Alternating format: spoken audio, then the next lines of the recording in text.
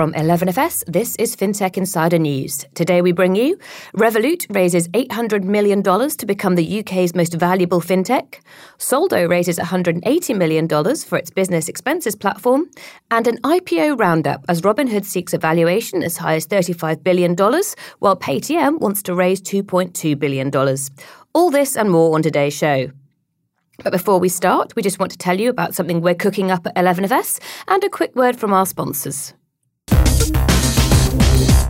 Hey folks, over here at 11FS, we're still working hard to build the next generation of financial services, and our team is growing quickly. So we're looking for a bunch of new 11s to join us. If you or someone you know is up for a new challenge and a bit of a fintech nerd like us, check out the roles in consulting across product, engineering, design, delivery, and strategy. You'll find all the details at 11fs.com/careers. Temenos is the world's leader in banking software, helping over 3,000 banks serve over 1.2 billion people. Our purpose is to make banking better. Together with our community, we make banks more successful, individuals better banked, and society better served. With our software, banks can create more human, differentiated digital experiences, hyper-efficient business models to benefit the bank and their customers, and simplify and transform their back office. Our clients are the highest performing banks with cost-income ratios which are twice better than the industry average. Learn more at temenos.com.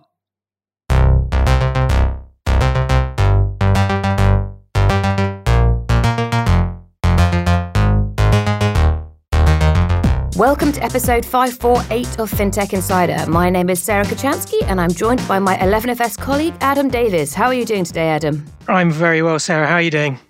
I am good. I am back in the studio. You are, and potentially for the last time, you were about to say. I was, yes. I think it is the last time. Oh, yeah, this is a momentous occasion. Your last podcast as host. I should imagine you'll be back, but certainly the last one as host. Maybe you'll be back, but it's amazing. I think you've done. The producers have told me you've done over 120 shows, 125 shows across all our platforms, which is something quite extraordinary. I'm going to put you on the spot horrifically. Oh God! But if there's a one moment, because you often actually, whenever we talk to clients, you often talk a lot about the podcast and the people you've met and the things you've talked about. But I guess if there's anything in mind that you've got that you would share as sort of the top 2, top 3 moments, that'd be awesome to hear.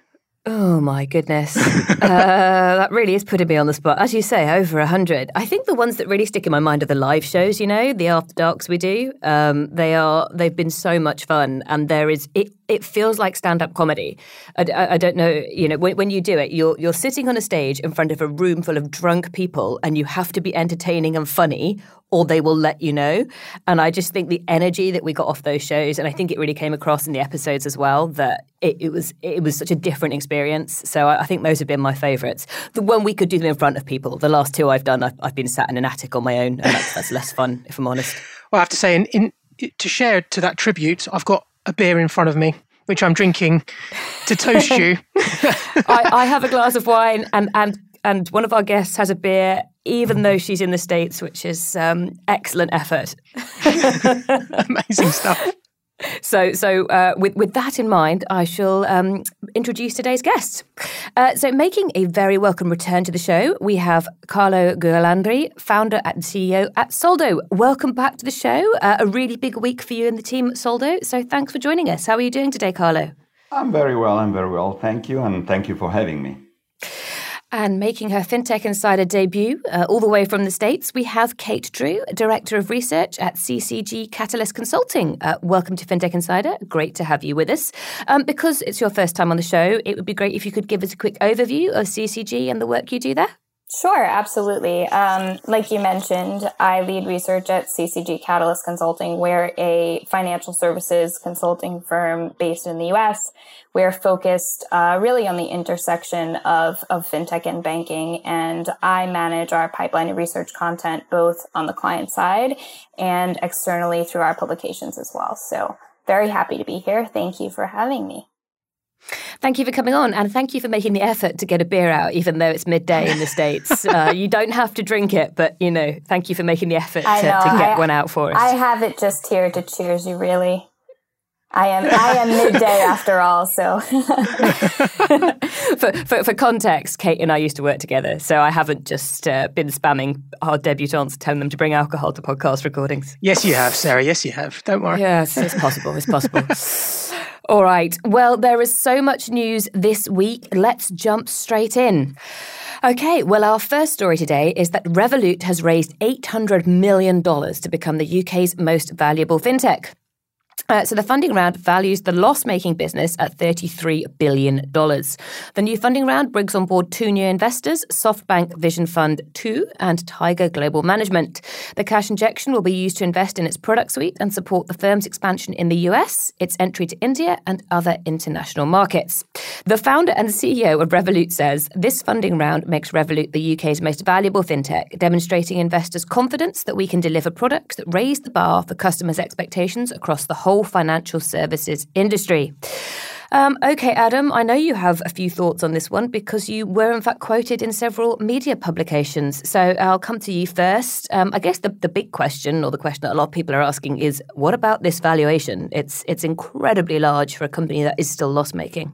Yeah, it's frothy, even by fintech standards and today's standards, and we've seen we're going to cover Robinhood later on, who've got sort of a similar valuation as well. So you're starting to get the real big boys of fintech, I guess, commanding 30 billion plus valuations, which is quite extraordinary.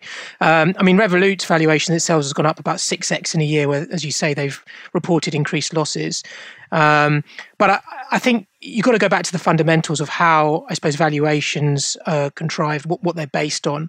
And in pre-IPO funding round, you're looking at things like revenue growth per product line, you're looking at customer acquisition rates, you're looking at customer engagement rates, and you're looking at growth potentially across geographies, but certainly obviously in customer numbers. And, across those metrics, Revolut have made significant strides over the last 12 months. There's no doubt about that. Global customer base is up to 15 million personal customers, about 500,000 small business customers, which is, really, really good. The subscription revenue is up, I think 30%, it's 30% of their total revenue this year, is up 92% year on year, which is really significant. And that, I think, from a VC perspective, almost provides you with certainty of income. And I think, it's a really sort of, it's a metric in particular that we certainly as sort of fintech commentators have centered on, because so many neobanks have struggled to get sort of their subscription-based revenue up to those kind of levels. So something really significant is happening there. They had an injection of revenue, obviously, from crypto, as you would expect, and they've expanded into new geographies. They haven't got a UK or US banking license. They've stated they want to go to them, but they've got so much room to expand into regulated lending and get it back into the NIM game. I know there's compliance connotations with that, but I think if you wrap this up as in a rather large package, all the growth metrics are there, and ultimately valuations are based on what the company will do, not what it has done.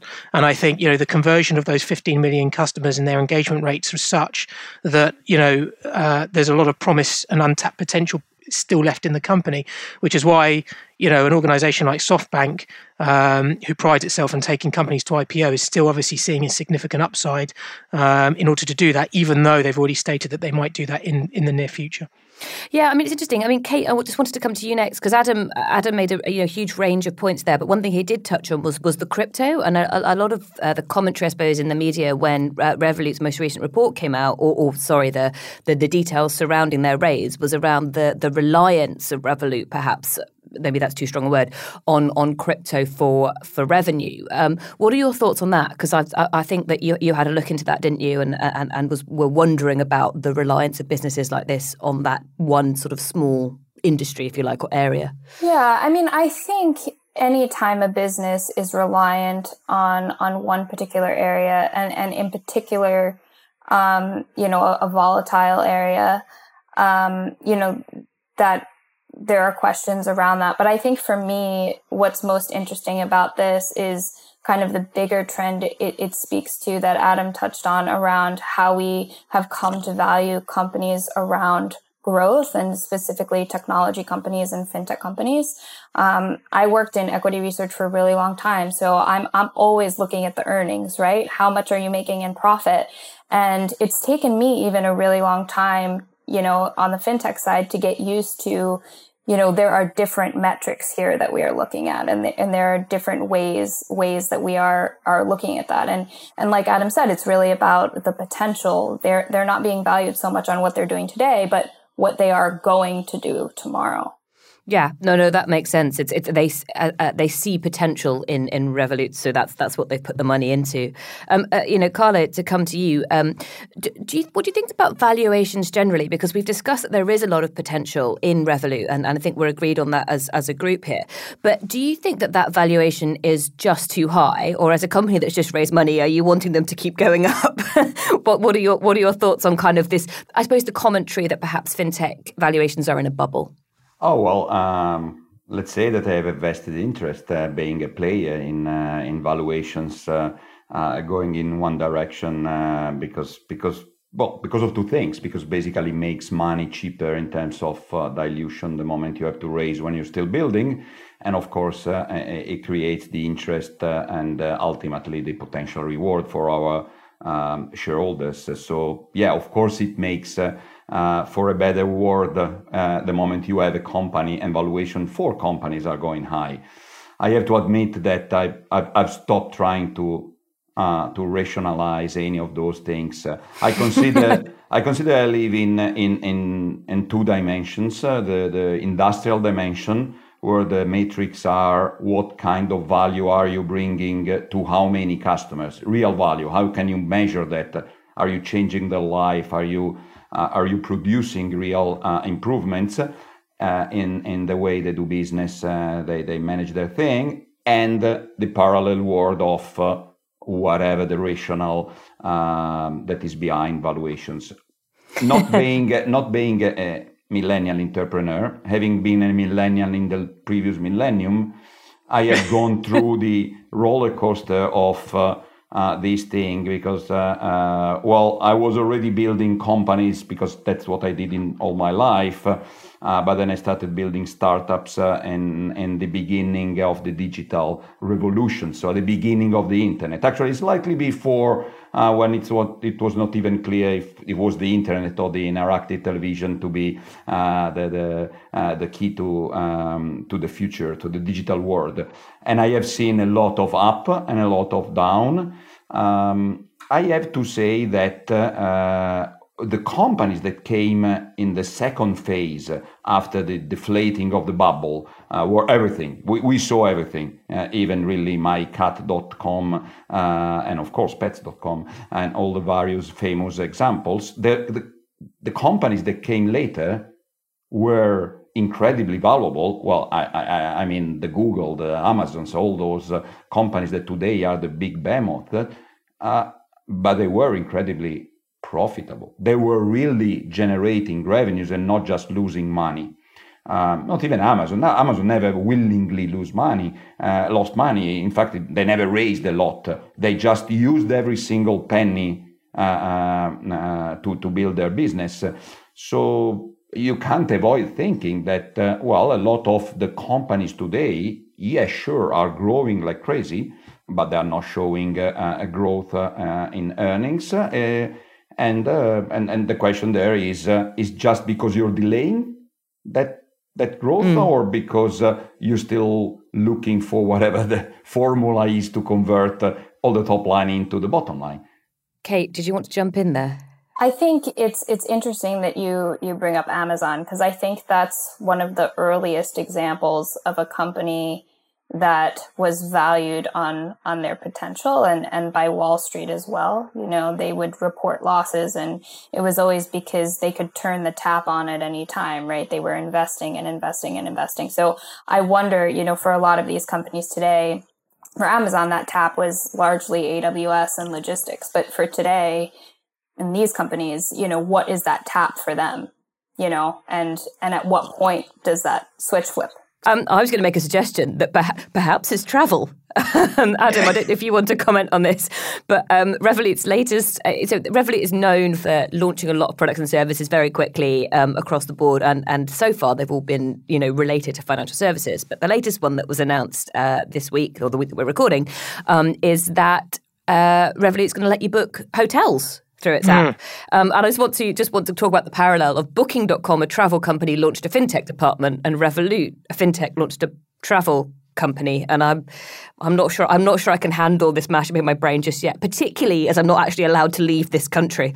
There is that. I mean, it's an interesting view on different adjacencies. I think Booking.com, they've actually launched a fintech unit, I think, Booking.com. So, you know, which is going to have a succession of different financial products underpinning, obviously, their core customer experience, their core journey. I think that's probably just an identification of the fact that it's a significant pain point for their clients and it's not a straight through process.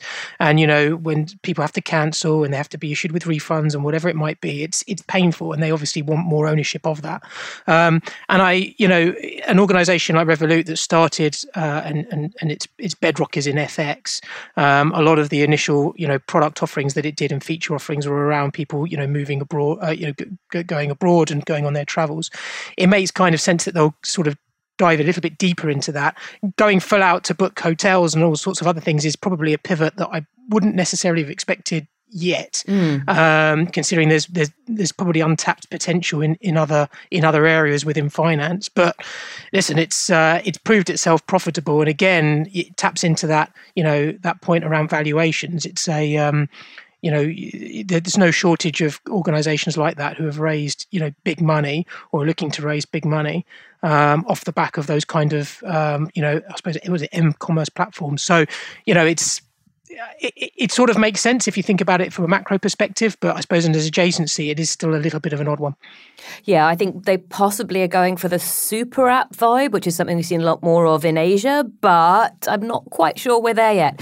Carlo, did you want to just make a final point on that before we move on? Yeah. I believe that the macro pattern of all this hypergrowth inevitably will lead to I will sell everything to everybody. So I just amass a customer base, and the promise is I will monetize them in any way possible, especially the moment sort of the API economy is commoditizing everything else. I can sell travel today because travel exists in a form that is a travel as a service for me to package into a product. So basically what they are doing is being a super distribution company for anything. Fintech is nothing more than a pluggable set of services and travel and crypto and investment and what next.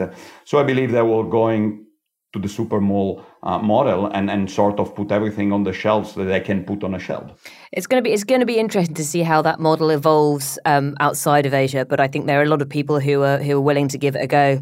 All right. Well, on that note, I'm going to move us on to story 2 for today, which is that Soldo has raised $180 million for its business expenses platform. So Soldo provides a platform to issue employees with prepaid company cards that are linked to an automated expenses management system. By way of APIs, it also integrates with accounting packages such as QuickBooks and Xero, along with options to connect Soldo to more than 50 expense management platforms, including Concur and Expensify. Soldo currently has around 26,000 customers, ranging from SMEs to large multinationals across 30 countries, with Mercedes-Benz and Gymshark among some of the more recognizable brands. Soldo closed a $61 million B round in July 2019 and has since significantly increased the size of its business with more than 200 employees across offices in London, Dublin, Rome and Milan. Okay, Carlo, clearly I'm going to come to you first on this. First of all, did I get any of that wrong? Second of all, congratulations. And third, what are you going to do with the money? Oh, well... What you're going to do with the money is the usual. You build more. We were saying that we are at the very beginning and we need to build. Well, in our case, and we are in a more prosaic and specific environment than the glitzy consumer fintech space. We do the boring part. We get excited about creating value in companies by optimizing processes. Oh, well. But the reality is there is so much to do. First of all, I would say we want to be the spend platform for companies. And just to say spend is everything that has to do with outgoing money in a company across all payment methods. So in a way, if you think of a company as a P&L, we are the guy doing the movement of money and all the processes around what is in the cost side. And this means a lot of use cases. They first address through general solutions and then progressively refine with vertical use case specific solutions. Every time you refine, you're adding a little bit more efficiency, a little bit more control into what you do that progressively creates value for the customers. And the third thing, very important, is integrations. Everything we do is not, it doesn't exist in vacuum. We are building a hybrid between a SaaS company and a bank because we want to create the integration to avoid our customers having to do it themselves. So integration with everything in a company ecosystem is very important. So in a way, we're not lacking things to build. All these use cases that we have in front of us means our roadmap is known for many years to come. And the second thing we will do as we build all these goodies is, of course, we need to sell it, and we need to bring the light to a lot of people who are suffering. It's a mission. It's not commercial at all. We feel it as really our duty to liberate businesses from the spending chaos and to bring the light. Actually, our new brand is all about light and the payoff of the brighter way to manage spend. All nice, cool things, because really we want to do it. And coming back a little bit to earth and avoiding the jokes, the reality is, yes, we have a European scope because of our regulation. We're regulated in the UK and in Ireland and passported in all of Europe. So Europe as a region between the two licenses is our target. That means many markets, languages, segments, industries. So basically more of the product and more of the sales that's and building the company to support it all. So it sounds like you've only got a few things then, just a couple of things that you're just gonna, yeah, that's fair enough. No, it's I think it's a really interesting space, actually, because I just want to talk about this. I think exactly to your point there, Carlo, a lot of the media attention focuses on the Revoluts, perhaps, of this world, the consumer-facing fintechs, the ones that kind of, people carry a card and they can see it and they can use it in everyday life. But it feels like the sort of B2B space, if you like, is picking up picking up pace. Here in the UK, here in Europe, we saw, Pleo recently, which works in a similar space, raising a decent amount a few weeks ago. And to me, that kind of almost like, one's interesting, two's, this is picking up pace. Is this a trend now? Do we think that investors have realized that this is a significant pain point that needs to be solved and there's huge opportunity here? Adam, I'm going to throw that one at you because you're looking at me very studiously. I wasn't. Oh, dear. Okay. No, go for it. Go for it. All right, knock yourself out. I'd say, look, I think we always look in markets, I guess, as TAM and SAM. So, what's the target addressable, especially when you're doing a strategy piece and you're looking at, what's the total addressability of the market? And then actually, how much of that market can you potentially service? And I think Soldo, this is Carlo, this is from research that you guys have done, but you said, the expense management market runs about 170 billion in Europe. So as a TAM, it's an extraordinarily big market. And I think in addition to that, SMBs, even large corporates, but certainly maybe not mega large, but sort of the, sort of above SMB going into above medium, going into large corporates have been chronically underserved for the last umpteen years. And we know that just by the flood of fintechs that have sort of captured that space, as Soldo have, between the organization and then the underlying infrastructure that they need to connect to in order to get their taxes right and their returns right. And I have to say, I think what's really, I suppose, giving it a catalyst is some of the technology that we've got. So prepaid cards, for instance, is a beautiful use case for expense management, at its core, because, but just by the mechanism of topping up, by some of the controls that the third-party providers can give you, it is literally made for this use case. And I think that's why we've seen, a lot of, explosion with certain companies over the last sort of 4 or 5 years in this space in particular. And also it was just, as anyone will know who works in a big company at the moment, it's still very difficult. I mean, the imprint that, you guys have made, Carlo, other organizations, the Spend Desks and the Pleos, it's still very, very small in comparison to, I imagine, the businesses who still struggle with this day in and day out. So there's a long way to go, and there's lots of adjacencies to go in.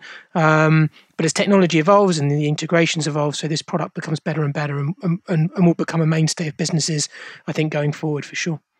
I mean, to push that back to you, Carlo, perhaps the point that Adam's just made, that there's still a huge amount of growth in this space. How much did you see the pandemic pushing companies into looking to do these things digitally?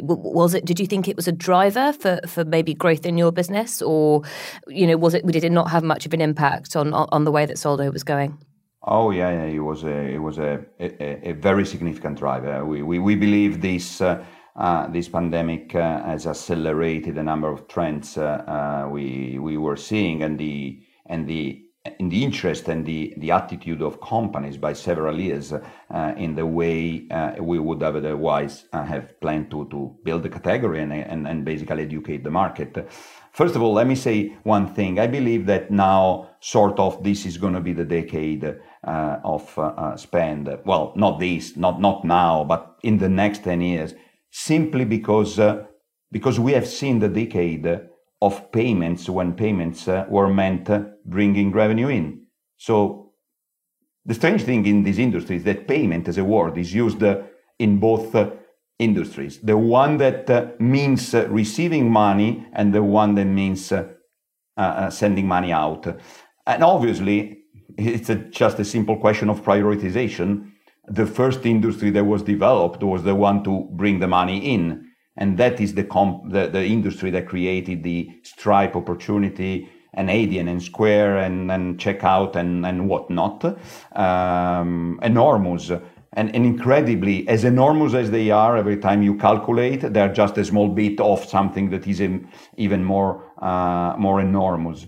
Okay, once you bring the money in, just think of it. Every single company, you could say all the money you get in minus your margin gets out.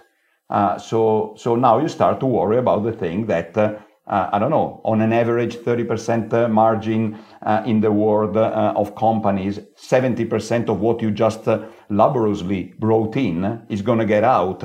And that's a big, big work. Processes, control. You have the responsibility of the money. In a way, it's more difficult than removing the friction for customers to pay you in.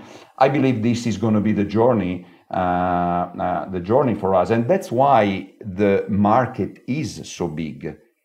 We calculate, of course, as any calculation can be done in 1,000 ways, but 170 billion opportunity. It's not for us, a specific product, but it's basically the combination of all the logic and all the payments. The meaning of why a company take a decision all the way to when in the account for a transaction and the actual execution of the transaction. So I believe this is big. And it is very, very linked for our specific segment of it to how digital the companies are. The more modern and digital they are, the more they get through a process of digital transformation, the more are in target, or the more they realize they need us. And that's why the pandemic was such a big accelerator. Because basically, of course, the pandemic killed the golden goose of our industry. There was the easy T&E use case, easy, super widespread, everybody. Well, it's nice because it's a use case that is equal in every single country, every single industry, every single company size. Your salesman is going around, or saleswoman is going around, jumping on a taxi, paying for a hotel and the restaurant bill of the dinner with the customer. So that's easy, and it was killed by the pandemic. But what the pandemic did was accelerating the digital transformation of companies. And if I have to summarize that in a single metaphor, everybody jumped on Zoom, but you have to pay Zoom with a card. Then everybody was locked at home, but you have to buy stuff on e-commerce with a card. And everybody started selling their wares or services online, but you have to pay for your shop front, but even more, you have to pay for the fuel of that is your online advertising with a card. And these are just examples of companies transforming digitally. And with that transformation, there is a big shift of share of spend between traditional methods of payment and suppliers into a brand new world. You don't have a server anymore in the basement. You have a SaaS, and you pay that with a card.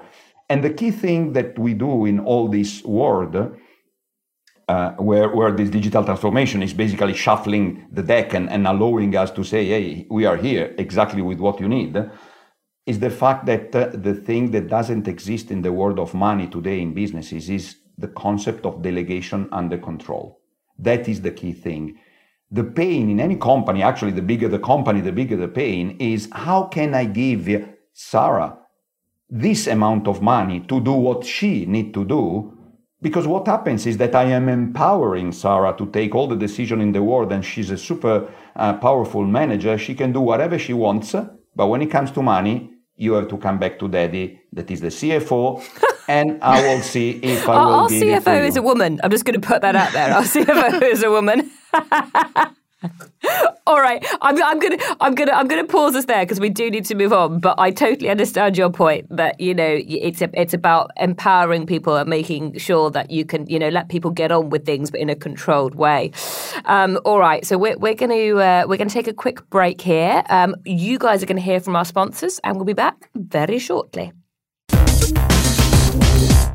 Blockchain Insider, our podcast dedicated to all things crypto, is back by popular demand. Join me, Simon Taylor, alongside Visa's head of crypto, Kai Sheffield, as we're joined every other week by special guests to discuss their take on the hottest crypto news. We'll also be diving into DeFi, stablecoins, NFTs, and a whole lot more. New episodes drop every other Wednesday. Listen and subscribe now wherever you get your podcasts. Customers expect more from their digital experience, and their personal finance is no exception. Blueshift empowers fintechs and financial institutions to create secure customer profiles and intentional, relevant experiences for customers.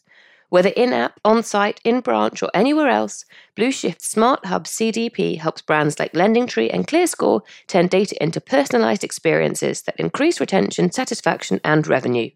Learn more about Blueshift at blueshift.com/11FS. Okay, welcome back to part 2. So our first story this half is that Square has launched a small business banking offering. So Square Banking will offer small businesses savings and checking accounts, as well as its existing lending offering, which has been renamed Square Loans. Square Checking will have no account minimums, overdraft fees or recurring fees, and savings accounts will offer a 0.5% annual % yield on deposits. The new services come following the launch of the company's Industrial Bank, which began operations in March after completing the charter approval process with the Federal Deposit Insurance Corporation, FDIC, and the Utah Department of Financial Institutions. The bank is part of efforts by Square to expand its revenue streams beyond facilitating card payments for small businesses, though I would argue that Square already does a little bit more than that. But I've taken that from the article that was put in front of me today. Kate, you are our resident US expert. So what are your thoughts on this? Just generally, I suppose, Square becoming a bank, the licensing process, how it's gone about launching these services. Go for it, whichever takes your fancy. So I think from a product and services standpoint, right, this makes a whole lot of sense. I don't think it was very surprising to anyone. We've known that the Industrial Bank has been operating for a little bit of time now. And I think this really does two things. It makes Square stickier with clients on the deposit side, and it gives them capital to fund loans on the lending side. So it's kind of creating that classic virtuous cycle in banking. And I think they'll be very successful at it because they're tailoring all of these services to their merchants and to their clients very well, whether that's, no fee accounts or providing access to cash flow at the point of sale. I think they'll do very well here. As far as Square becoming a bank more generally, the mechanics of that are very interesting to me. So in the US, there are different kinds of charters. It's not as simple as just becoming a bank. And one of the things that you'll notice is that they are going to provide the savings accounts through their Industrial Bank. And they will continue to partner with their sponsor bank, Sutton Bank, for the checking account. So immediately when I saw that, I'm wondering why, right? They're a bank now. Why aren't they just porting everything over? And there could be, many reasons why they chose to do this at play here. One factor, though, that may be involved is that they have what is called an industrial loan company charter. So they're an ILC, which means they're restricted when it comes to demand deposits or transactional banking. And so, there could be different elements at play here, but I do think an important point to make is that in the US, there are different kinds of charters that enable you to do different things. And it's interesting to me to see fintechs entering the regulatory system in different ways, depending on what they're after. Varo, for example, they went the whole way. They went for a full national bank charter. So I think it'll be really interesting to see how the charter plays into Square's strategy over time, how they leverage it, how it plays into the services that they offer. But for me, continuing to partner with Sutton Bank after getting the charter is what really stood out from this announcement. Yeah, no, that is really interesting. And I think that we have a tendency to forget, perhaps particularly in the UK where things are, I'm going to say in inverted commas, easy. You just need a bank license and you can get on with holding money and lending it back out again, that the US has such a different regulatory system and that it is so incredibly complex and there are so many different sort of options. And I guess, when you're strategizing as a fintech in the US as to which option you want to take, there's an awful lot more routes you could go down. So I think it's... Sorry, yes. No, I was just going to say, I mean, in this way, they're kind of taking almost a hybrid approach, which, is designed around their specific strategy. So I think it will be very interesting to see how it evolves. Do you think you'd see anybody else doing that hybrid? Is it something that other banks or other fintechs are going to watch and think, that's a way to do it then? We get the best of both worlds? Or they're going to be like, no, that's too much outlay on regulatory, abiding by the rules and regs? I think it depends on the fintech and what it is you really want to do, right? It really comes back to what your strategy is. For a company like Varo, I mean, for them, they wanted, the NA next to their name. They wanted to be able to operate fully. So I think it depends really on what your strategy is and what you're trying to do. It's also, I mean, it cost Varo about 100 million to get that license, so it's not cheap. That was my point about where you're going to spend your resources. To be honest, I mean, Square is one of those companies that could probably afford it, but the process in itself takes 3 years, and it's quite a waterfall, I guess, relatively linear process. So it's not something you can just turn on, immediately. So it's a significant capital. And probably operational, undertaking if you're going to do that.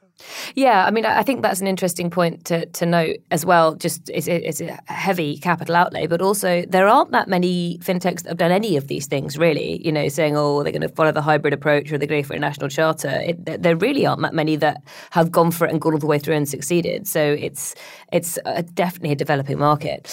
Adam, I'll come over to you and sort of talk about this. The SME market, which we've kind of touched on a little bit in the first half of the show.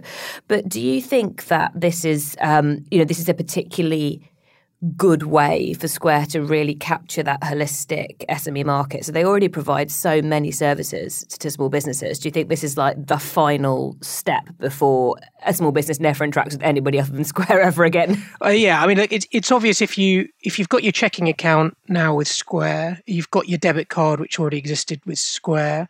If you get a loan with Square, if you've got your POS terminal, which was obviously the first, the original Square product when they operated as a payments facilitator. If you've got that through Square, then they can offer you some quite funky stuff that you can probably do that you can't do if one of those relationships went outside the Square ecosystem. For instance, things like, getting advanced on cash flow, taking out loans via sales, which is stuff that Stripe does and PayPal does. And really Square, I think, is just sort of entering that space. But that's the kind of competition now that it's up against, but then it's also held in that esteem. I think the one thing about Square, which I've always loved, is that they sort of tapped into the cultural zeitgeist, I guess, of SMEs, and they were they were incredibly mission-driven company when they first started a fair few years ago. Interesting to see, though, that the branding on this particular proposition is slightly different to, let's say, something like the Cash App, which is, I suppose, the equivalent, but from a personal perspective, the Cash App is, looks vastly different to what this does. This is sort of more square traditional branding. I don't know if there was any sort of background to that or why. I haven't read the details into it, but there's no doubt that, if you've got all of these different components, there is, as Kate mentions, there's the licenses underbelly under that. So in terms of the margin that they're taking and the revenue they're taking, they can increase that, over time as they pull those services in-house. But there's no doubt that if you're in the Square ecosystem, then you can definitely benefit from things that you couldn't do otherwise. Yeah, I mean, just to throw to Carlo before we move on, this is, I think, a really interesting point that you were touching on earlier, this idea of small businesses needing service providers that can connect them to an ecosystem. Do you think that that's more important when you're a small business than when you're a consumer, to have this, ability to tap into lots of different services through one portal or one interface? Or do you think it's equally valid, it's just different services? No, it's drastically more important in the business because of a number of unique characteristics that a business customer has, again, as compared to a consumer customer. Just think of it one thing. The basicest, the most basic, the most stupid thing. When you are a consumer, you are spending money after taxes. So basically, you've already paid your taxes. Do with your money whatever you want. You don't have to answer to anybody else what you do with your money. When you are a business, you are spending money out of your revenues, and then you calculate the profit. That is how you calculate your taxes ultimately. The amount of tracking, justification, data and evidence that you need to gather as a business just for the simple act of calculating what is a deductible cost rather than not makes the act of moving £1 or dollar as a business a completely different endeavor than that of a consumer. And around that, there is a complex ecosystem of services. So yes, that's important. The other thing that typically is important is, as a business, you typically are more than one. And so as a company with multiple stakeholders, you have to respect anything from the proper accounting rules, your duty as a good father of the company, always, or good mother, of course, in order to make proper responsible use of the money, compliance with taxes, compliance with all sorts of things. Every single one of these is a process, is a service, is somebody else doing something for you. That's why I believe the business ecosystem is so much more complex and richer than the consumer one. All sort of everything I've said is very boring stuff, but it's the not boring stuff. It's where the money is. Stuff that needs to be done. Yeah. It's. I think that's what's been realised now. Is it's boring, but it needs to be done, and there's a lot of people who need it to be done. So that's where you can make the money. All right, I'm going to move us on now to our IPO roundup. Okay, so Robinhood is seeking a market valuation as high as $35 billion from its upcoming IPO, while Paytm is looking to IPO in India and raise $2.2 billion. Robinhood announced the valuation it was seeking earlier this week. The stock trading app will attempt to sell 55 million shares at a range of $38 to $42 per share to raise as much as $2.3 billion. The company estimates it has 22.5 million funded accounts, those tied to a bank account, up from 18 million in the first quarter of 2021. Not to be outdone, in this same week, Indian digital payments giant Paytm is seeking to raise up to $2.2 billion in an IPO. Paytm says it will use the proceeds to grow its payments ecosystem and invest in new areas, make acquisitions and build partnerships. It was last valued at $16 billion in 2019, but its price is thought to have risen substantially in a market where regulatory pressure for a move away from cash and the COVID-19 pandemic have combined to create a perfect storm for digital payments. All right, Adam, I know you have thoughts on Robinhood. Do you want to go first on this? Do you think this is a ridiculous valuation based on, what you said earlier about Revolut? Or does this make sense to you?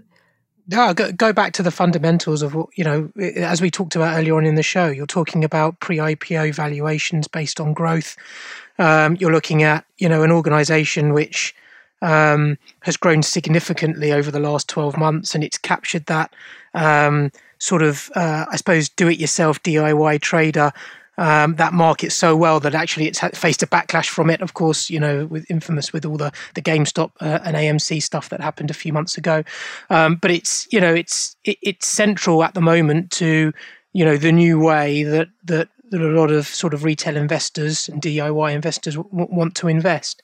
Massively different to Paytm in terms of an organization, but I think it's going to be a really, I think of any IPO that I can remember, I think those who know fintech are sort of waiting for the Stripe IPO, because that's like, that's like the granddaddy of fintech IPOs, which will obviously be at even 3 times this valuation. But I think for consumer sentiment and interest, I think everyone will look at this. I'll be interested to know actually if they're doing a direct listing or not, because it says they're selling 55 million of their of shares, which indicates that it could be a direct listing rather than a straight up IPO. I don't know whether. I don't know. I believe if they're trying to sell shares and they have set a range, that's a quite traditional book building process, and it's traditional IPO. When you do a direct listing, you're not really selling, if not the fact that later on you can do private placement. Yeah, I mean, one thing I did want to bring up, perhaps that you can comment on, Kate, but being in the US and looking at the market perhaps from a slightly different angle, is it's interesting to me that Robinhood has gone ahead with this size of valuation a few days after it was fined quite heavily by the SEC. Do you think the controversy, around Robinhood's actions should have affected its valuation, or do you think they have affected its valuation, perhaps? And I suppose, generally, what are your thoughts around that? You're coming in and out, so I don't know if you're there or not. So I think I read a piece recently in the Generalist that said the S1, Robinhood's S1, gave the impression that it can't decide if it wants to be the most serious fun company or the most fun, serious company. And I think that sort of sums up all of this, right? It has had a number of missteps, not only recently, but, over the past several years and gotten, some negative press, but it's also overcome all of this tremendously. It's actually, generated incredible user numbers just in the last year. So I think, has it affected its valuation? Maybe, but I think Robinhood is definitely an example of a company that has been able to overcome and overcome and overcome, even though it's constantly straddling that line between seriousness and playfulness. That's interesting, because I would say that perhaps it's in the same bucket as Revolut then, which has also had some, shall we say, run-ins with regulators sort of across Europe, actually. Carlo, did you want to jump in there?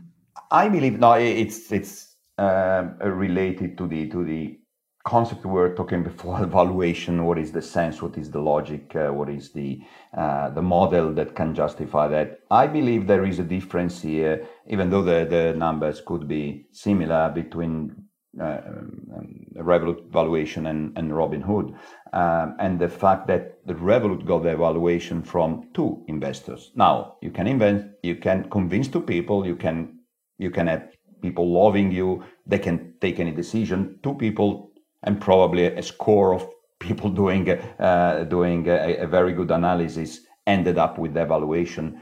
Whatever valuation will come out for Robinhood, they will be on the market. But here, I believe we have a very interesting synergy, because if Robinhood is able to sell Robinhood to the Robinhood market, so if they are able to pull a GameStop moment on their own stock, I believe they can really do something, something peculiar, get a lot of money and a very high valuation, and then we'll see what happens, because, even in GameStop, there was an after. Not very chronicled, but the reality was that. So I think it's interesting. It's like crowdfunding on your own customer. I'm quite sure that a lot of Robinhood customers will want to be in that IPO. So absolutely, we'll see what will happen. That's something that worked very well for not perhaps as in the same terms or perhaps in the same language or perhaps the same methods, but worked very well for Wise recently when it listed in the UK. It offered preferential, shares to its existing customers. Kate, did you want to jump in there? Yeah, I do think that Robinhood customers will be very keen to buy the stock. And I think that this is a very good way of kind of bringing them into the IPO, because I also think that customer base is wary of Robinhood becoming too much of this kind of large corporate regulated entity, and kind of maintaining its spirit of the democratization of trading. So I think pulling them into the IPO, and I think that will go a long way in kind of keeping its base, connected to the company and connected to the brand. Yeah, it'll be interesting to see what happens, as you say, with its customers' actions, and in fact with the listing, because we've seen so many IPOs and they've gone every which way, over the last 12 months. It's a great time to IPO for some companies. It's a terrible time to IPO for other companies. The market seems to be a bit up and down. Adam, I just wanted to sort of, sorry, I was thinking about Deliveroo when you scowled at me there. Was that it didn't go so well for them. Just want to bring it back before we move on to Paytm. So you said they were sort of a very, very different sort of beast. What are your thoughts on Paytm's decision to IPO now? Do you think, given that they're in a different market, it's still a good time for them? Do you think that they're in a good place to do this?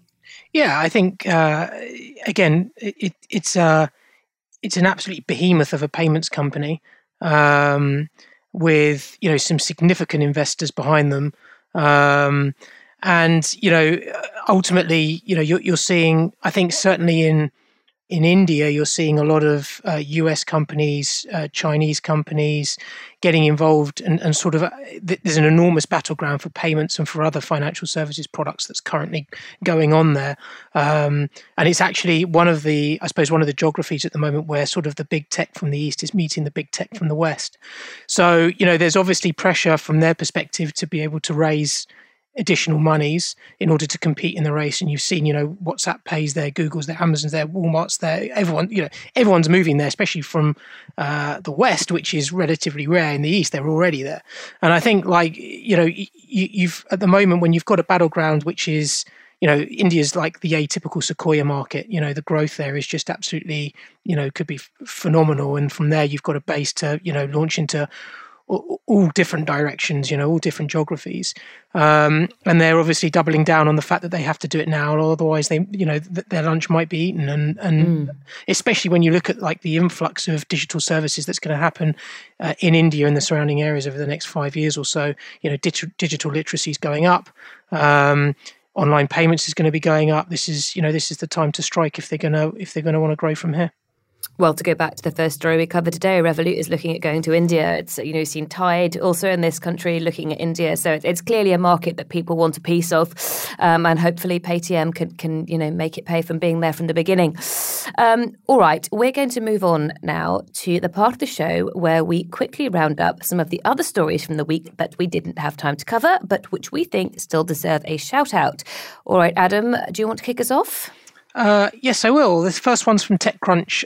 It's that Yapily has raised $51 million for its open banking API. So this is the open banking infrastructure provider Yapily has closed $51 million on its Series B, taking its total raised to date to $69 million. The funding round was led by Sapphire Ventures, which is invested in the likes of Currency Cloud, LinkedIn, and Wise. Throughout the pandemic, Yapily saw its customer growth increase 3.5 times as a global commerce obviously shifted to online. And with the cash, they intend to launch in new markets, including France, Spain, get deeper in the UK, Italy, Germany. It looks like they're going all around Europe. I think for me, it's a really interesting company, Yapily. I've actually known them for quite a while. I think if you look at their coverage across Europe, I think they're connected to around 1,500 banks, which is the same sort of coverage as Tink's got, and it's quite extensive. And they say they've got sort of above 90% coverage in the UK. And if you imagine that Tink just got sold to Visa, I think it was for $2 billion. Someone can correct me on that if I'm wrong. It obviously means that, you know, the scope and the opportunity for these open banking players is enormous. If you think about also the additional service, which is A2A payments, which is getting better and better. We had I interviewed TrueLayer on a podcast not too long ago, and they were talking about the rise of A2A payments and what a difference that's going to make to their business model and what a difference it makes to conversion. There's an enormous scope and opportunity to grow into that space, whereas, you know, over the last sort of 4 or 5 years, the technology and the connections hadn't really been there to make that sort of a substantial user journey and customer journey.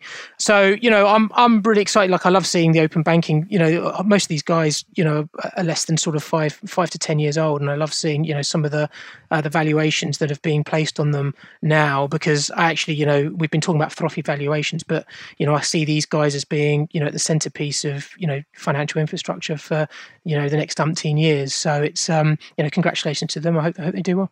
Yeah, you and I have a bit of an open banking soft spot, don't we? Anybody we do, yes. Yeah, having hosted an After Dark or two on the subject. All right, the next story today is that Serena Williams has invested in credit building startup Isuzu. I apologize if I said that wrong. So the tennis superstar has joined a $10 million investment round in Isuzu, a fintech startup that helps renters build their credit score through her Serena Ventures fund.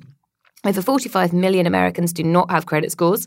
Isuzu's rent reporting capabilities solve for this by capturing and reporting rental payments to the largest credit bureaus. The company also provides zero-interest housing stability fund to help renters facing financial hardship avoid eviction. So Isuzu is really focused on credit building and creating pathways to financial inclusion for not only working families, but for individuals as well. Their services also make rent reporting seamless, finally giving renters credit for what is often their largest expense every month, says Williams.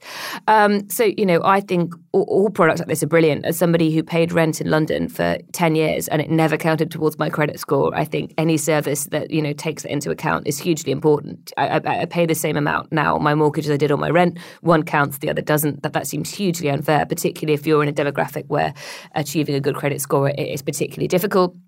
I also just love to see anything that either of the Williams sisters invest in, because they're always really, really interesting companies and they're always focused on demographics that are completely underserved. So I don't know much about what else Serena Williams has invested in, but Venus Williams has invested in Ellevest, which is a robo-advisor or an investment management company, which is particularly targeting women and takes into account, you know, women's lifestyles, the fact they're more likely to take time off to have children. So I think, you know, those two do a really good job with choosing the companies they invest in, and I think attaching their names to these companies can only benefit them as well. So I think that's a great story. As a non-tennis fan, I'm still really pleased. All right, Adam, back to you. Yeah, the last one, this was from PR Newswire. This is around Treasury Prime, which is a banking in the service API platform company, has announced a customizable card controls to increase transactions while reducing fraud. So they've launched a service, which I think is on the Marqeta suite. It's sort of a off-the-shelf functionality that you can sort of switch on if you partner with Marqeta. But it gives customers basically the ability to enable more potentially larger transactions and also sort of change, I suppose, the card controls which are placed on transactions which obviously go through their institution. This, if anyone's run a card program before, this is kind of the holy grail. You kind of want the ability to be able to set your own controls and your own parameters and limits so that, you know, you can do some clever stuff in terms of, you know, the ability to sort of change limits and offer organizations, you know, different types of product innovation. And what it will mean for a lot of those organizations is that instead of having to integrate, I guess, back into the bank, especially if this is a tier 1 or tier 2 that's starting a new product, instead of having to integrate back into, you know, the compliance function or the banking controls of, you know, the organization, actually, you can do this straight through Marqeta and actually retain the control yourself. Which I think is amazing. It's a bit of a game changer. The one thing I would say is that in order to do this and to do this well, I'm interested to understand the checks and balances that you'd have to have as the organisation who's setting these controls, because they're saying, they're advocating that this is going to reduce fraud, but it's only as good as the controls that you set, if that makes sense. So it's probably got a long way to go and there's probably a support team that would need to sit behind it. But obviously, if you're an organisation, you want to pull this functionality in-house, then this enables you to be able to do that. And I think that's, card management programs have been crying out for this for a long, long time. And it looks like the technology is just caught up. So, really, really interested to see how this manifests and get my hands on it, actually, on some of the programs that we're running. All right. Well, let's bring everybody back for the final story of the week. So, and finally, story this week is that the FCA has lost £300,000 worth of electronic devices. The news arises a year after it issued a warning to businesses to be responsible when handling client data. So the UK regulator, the Financial Conduct Authority, or FCA, has misplaced a total of 323 electronic devices, estimated to be worth £310,600 over the past 3 years, which raises questions around data protection. In the most recent financial year, lost devices at the FCA surged by 369%, with 197 devices being reported missing, worth an estimated £193,400. The breakdown was 4 desktops, 68 laptops, 2 mobile phones, and 123 tablets. This comes as last year, the FCA issued a warning to businesses, as I said, to be responsible when handling client data. When it comes to their own devices, the FCA say they have strong security measures in place. We use encryption to protect information on FCA devices and 2-factor authentication to ensure only authorised individuals can access the FCA's network. That doesn't really explain or help the fact that they've lost so many devices. I have many questions. First of all, how do you lose a desktop, let alone 4? And secondly, how did the number of laptops lost go up when nobody was commuting? I'm baffled. Adam, I'll come to you first. Do you have any explanation for this? No, I mean, I would like to see what the average... We seem, our government agencies in the UK seem to lose a lot, because I remember I can't even remember what it was. Was it the Ministry of Defence was leaving stuff at bus stops not so long ago and things of that nature? Leaving briefcases and portfolios. That was it, just lying about. I would be interested to know that the size and scale of an organisation like the FCA benchmarked across other industries. Is this a lot or a little? I know the FCA are in a little bit of a different position because of the nature of the data that's being lost. But I'd be interested to know whether, 4 desktops, 68 laptops, 2 mobile phones. I mean, 2 mobile phones doesn't actually seem that much, and 123 tablets. If that's a lot in relation to the scale of the FCA, I don't know. But hard to lose things when you're not on the move, I would have thought. But if I read it, probably it's misplaced. I don't know. It could have been. So it's lost under a pile of cushions in the living room. To be found. I don't know. During a move, a truck with a couple of desktops went the wrong way, and who knows what it can be. But it's strange that, yes, double the amount of desktops than mobile phones. You wouldn't expect that. Kate, what are your thoughts on this? What do you think would happen in the US if a regulator were to lose this many devices? Or maybe it's more common there, I don't know. I mean, I think it's quite embarrassing. It's quite embarrassing, for the FCA, and I'm sure it would be quite embarrassing in the US as well. I don't know how you lose desktop computers, but hopefully they can wipe them remotely, because I know that the article mentioned that, everything is encrypted and it's safe and all of that, but I would hope that you'd be able to wipe the devices remotely somehow. At that point, right? You don't want to just rely on the encryption. Yeah, you have to hope so. I mean, we have to hope that all that's happened is that those devices have been lost, and that's all that's been lost, is that amount of money. It's not, anything more sensitive than that. All right. Well, we're going to wrap up this week's news show there. Thank you so much to all of our guests. Where can people find out more about you? Kate? You can find me at Kate Drew at ccgcatalyst.com or on Twitter at KMDrew. Perfect. Carlo, how about you? Well, you can find me in my more expansive form at www.soldo.com, because I'm not particularly socialite. So if you were to log into my Twitter account, you would be waiting years before you see anything. That's fine. Adam, how about you? Best places probably on LinkedIn, or I'm on Twitter at AdamD8 or 11fs.com. And as for me, you can find me on Twitter at Sarah Kocianski. Thank you so much for listening. If you like what you've heard, subscribe to our podcast and don't forget to leave us a review. It helps to make it better and it helps others to find the show. As always, if you want to join the conversation, find us on social media. Just search for 11FS or FinTech Insider or email podcast@11fs.com. I still have to read that after 125 episodes. Thank you so much for listening. Goodbye.